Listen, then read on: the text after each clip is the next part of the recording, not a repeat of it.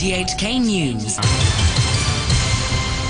It's 1 o'clock. I'm Steve Dunthorne. The headlines. Hundreds of thousands join the rush for a free government-issued mask. Relatives of hospital patients plead for the return of visiting hours on wards. And Beijing officials say they've noted a resurgence of violence here as the coronavirus pandemic eases. More than 800,000 people have applied online for free government-issued masks since registration opened at 7 o'clock this morning.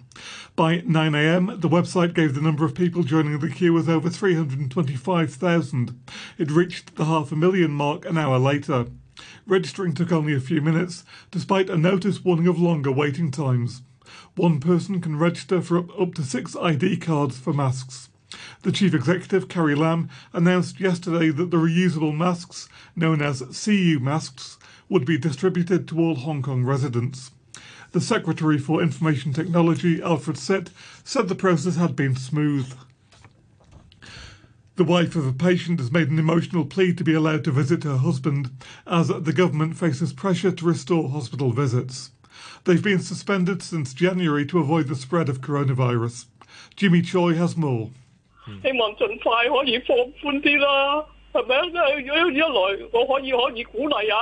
Ms. Lee sent an emotional message to the hospital authority. She wants to see her husband now. On an RTHK radio program, she explained that she hasn't seen her husband, who's in his 70s, since he underwent back surgery more than a month ago. She says he seems to have lost hope and is unwilling to eat. She hopes a visit from her will cheer him, and she can encourage him to start eating again. Questioned by the host, she explained that older people like her simply couldn't use video conferencing technology. She doesn't even have a smartphone.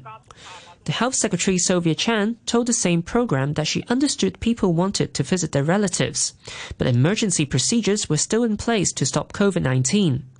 Professor Chan says that in exceptional circumstances, people can make a special request to the hospital authority for a visit.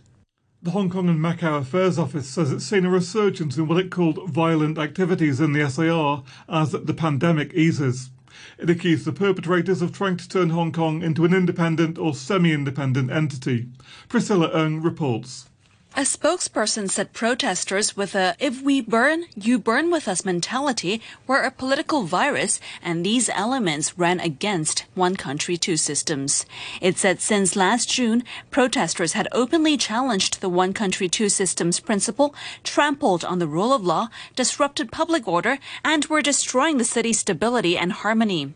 The office said it saw a resurgence of violence amid the easing of the coronavirus pandemic, with protesters once again disrupting businesses and hurling petrol bombs on the streets. It said the perpetrators were trying to push Hong Kong down a cliff by denying the central government's sovereignty over Hong Kong. It said Beijing wouldn't allow this destructive power to grow and urged all sectors of society to say no to violence. Legislators are continuing a marathon debate on this year's government budget. Pro-Beijing lawmaker Junius Ho used the occasion to launch another attack on RTHK, questioning whether the public broadcaster provides value for money. He spoke through an interpreter. Some people are making it sound like that RTHK has achieved remarkably. Well, I have 110,000 Facebook followers, and even people who don't like me has to sit up and listen because I speak the truth. That's why people would listen. Well, about the RTHK, they only have about 10,000 followers. If you spend $1 billion, well, with your standards, then I would have spent $10 billion already. Several pro-democracy legislators defended RTHK. The Democratic Party's Lam Chik-ting pointed out that RTHK's video news team alone had more than 650,000 likes. Council Front's Chiu Hoi-dik says the pro-Beijing camp wants RTHK gone because it's doing things that the Communist Party doesn't like. A vote on the budget is expected next week. 5 Liberal-leaning solicitors have launched their candidacies for seats on the Governing Council of the Law Society, their professional body. 5 of the Council's 20 seats are available in polls at the end of this month. Among the nominees are Kenneth Lam, Janet Pang and Michelle Choi, who have provided pro bono legal assistance to protesters arrested during last year's social unrest. They say they want to provide more diversity to the Law Society. Mr. Lam says some lawyers are frustrated that the body hasn't been vocal enough about rule of law issues over the past year. We do expect that the Council be more vocal in this area, but as we can see from the 13 statements issued by Law Council, all of them one-sided condemn the protester, which is not wrong because it involved a lot of violence. We have no objection to that. But to balance the voice and to represent the views of the member, we consider it's necessary to be vocal on the issue that public power should be constrained. A Swedish publisher has distributed poems it says were written by Hong Kong bookseller Gui Minhai in a mainland prison. Wendy Wong reports. Publishing house Kaunis Olsen said in an email that the poems were written by Mr. Gui in prison, where he's serving a 10-year sentence after being convicted of illegally providing intelligence overseas. The themes of the poems in Chinese and Swedish range from a longing of Swedish forests to his imprisonment. The Swedish citizen is one of the most high-profile of 5 booksellers who disappeared in 2015, all of them linked to a now-shuttered Causeway Bay store known for its gossipy attacks on mainland leaders. A court in Ningbo convicted him in February and said he's asked to have his Chinese citizenship reinstated. Sweden said he hadn't asked to have Swedish citizenship revoked and demanded his release. Overseas, the White House is planning to disband the coronavirus task force, coordinating its response to the pandemic within a month. This comes as the US coronavirus death toll climbed by more than 2,300 in the past 24 hours, more than twice as many as the day before, according to the Johns Hopkins University. President Trump said it had done a great job, but a different group would replace it. Mike Pence and the task force have done a great job, but we're now looking at a little bit of a different form, and that form is safety and opening, and we'll have a different group probably set up for that. Are you saying mission accomplished? No, not at all. The mission accomplished is when it's over. President Trump made his comments on a visit to a factory in Phoenix, Arizona that makes medical-grade masks during one of his few trips since the pandemic took hold. Mr. Trump didn't wear a mask during the visit, which has caused some criticism, as the BBC's Katty Kay in Washington explains. There were actually signs up in this Honeywell factory saying that masks should be worn at all time. And the president did wear safety goggles, but he didn't wear a face mask. He has said very clearly from the White House podium that he himself is not going to choose to wear a face mask. And members of his group traveling from the White House of his administration were also not wearing masks down at Honeywell.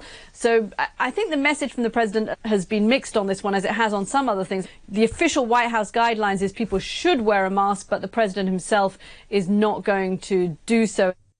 The UK has now suffered more coronavirus deaths than any other European country.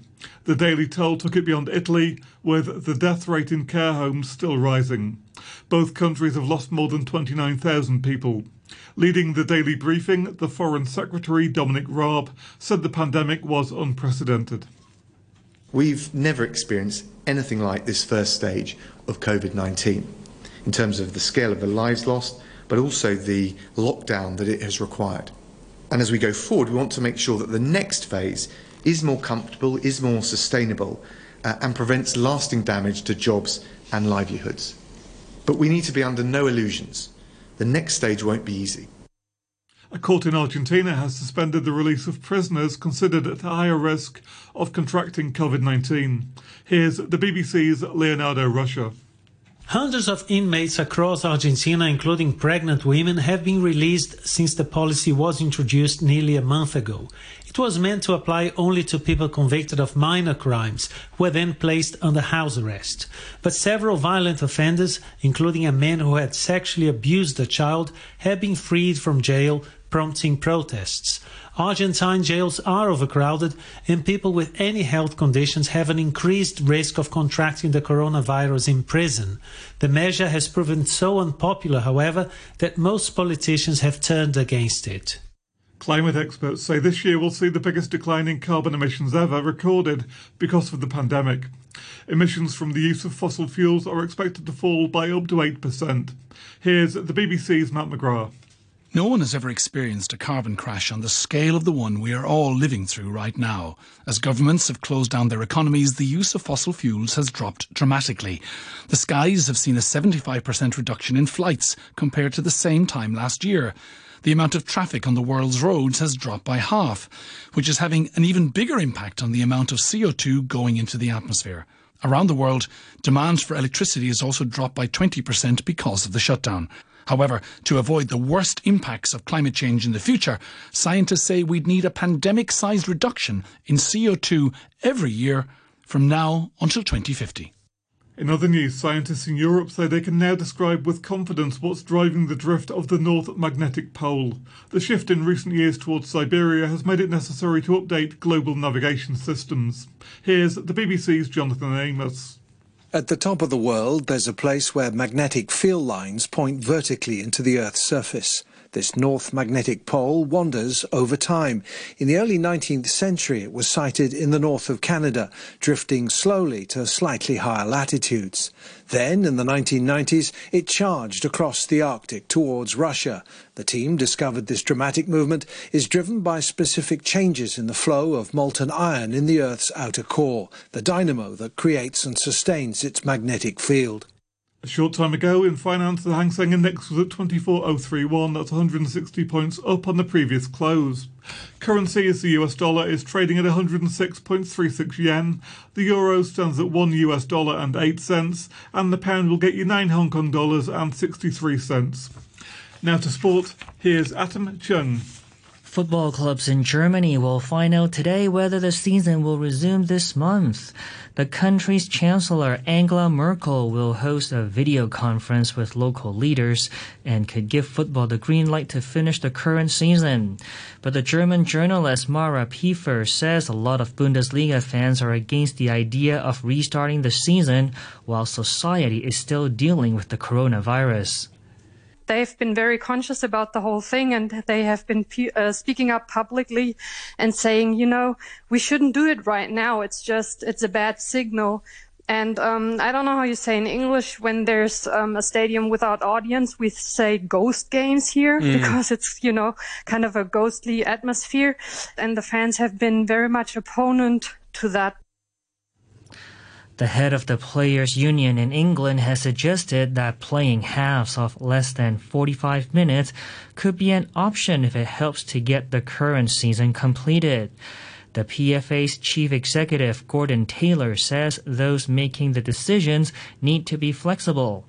We don't know the future. What we do know is what propositions have been put, what ideas have been put, the possibility of having more substitutes, games possibly not being the full 45 minutes each way. They've taught us neutral stadiums. There's lots of things been put forward. Try and wait and see what the proposals are, and then have the courtesy to let the managers and coaches and players also assimilate all those and come to a considered view. If everything looks positive and promising, you wouldn't be thinking of matches being played until around about the middle of June, I would estimate. After much delay due to the COVID-19 pandemic, the South Korean Baseball League's regular season finally got underway yesterday, and the American sports cable giant ESPN is showing it in the US. The BBC's Betty Glover reports. South Korea's baseball season has begun after a 5-week delay due to the global coronavirus pandemic. No fans were allowed in and referees and coaches wore masks. With currently no Major League Baseball in the United States, US broadcaster ESPN is among those who've signed up to show Korean baseball. Widespread testing, intensive contact tracing and tracking apps have enabled South Korea to limit the impact of the virus. Cycling authorities have confirmed that the Tour de France is still due to start on the 29th of August. It had been cast into doubt when the French government extended a ban on mass gatherings until September. Cycling's 3 Grand Tour races, including the Giro d'Italia and the Vuelta a España, will all take place in a packed schedule of just over 3 months from the 1st of August. And that's your look at sports. To end the news, the top stories once again. Hundreds of thousands joined the rush for a free government-issued face mask. Relatives of hospital patients plead for the return of visiting hours on wards. And Beijing officials say they've noted a resurgence of violence here as the coronavirus pandemic begins to ease. And that's the news from RTHK.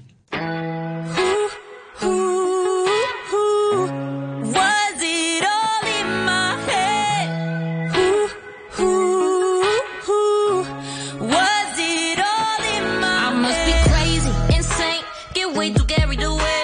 There's something wrong with my brain, yeah, yeah. Been fantasizing and crying, been romanticizing about all these boys who ain't never gonna like me. I don't know why I thought it would be different this time. Thought you'd be the one, but you're one of those guys. Can only blame myself, I made it up in my mind, in my mind. When I call you, don't pick up. Was it all in my head? Shouldn't trust my gut, 'cause it was all in my head. Was it all in my head? Was it all in my head? I feel so stupid, so used, so lost and confused, but I still want you, yeah, yeah. I should know better, it never turns to happy ever. After I know we won't end up together now. I don't know why I thought it would be different this time. Thought you'd be the one, but you're one of those guys. Can only blame myself, I made it up in my mind, in my mind. When I call you, don't pick up. Was it all in my head? Shouldn't trust my gut, 'cause it was all in my head. Was it all in my head? Was it all in my head? And I know you don't love me at all, but I don't really wanna move on. Think I made it up. Was it all in my head?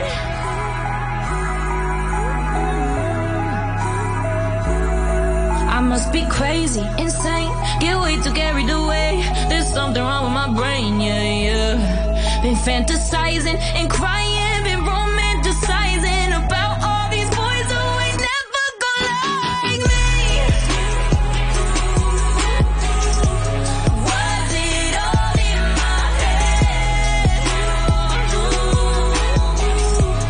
Was it all in my head? And I know you don't love me at all, but I don't really wanna move on.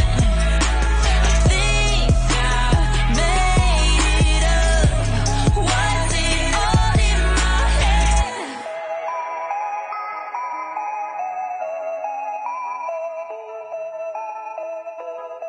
One, two, three.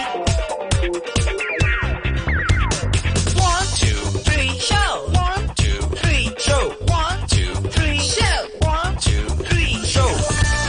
Good afternoon and welcome to the 123 show with me, Noreen Mayer, this Wednesday afternoon. Wednesday, the 6th of May is today's date. Thank you to Phil for the morning brew. And we do have a very busy program for you. As per usual, we'll be joined by the lovely Cruzanne McCalligan for our midweek audio column. This week, Cruzy will be joining us to talk about the man who wrote many books, stories that none of us can overlook, and that is Dr. Seuss. 1, 2, 3. And Cruz will be joining us just after the 2:30 news. But before all of that, in about 10 minutes or so, we will be chatting about the rapid changes in the working landscape here in Hong Kong.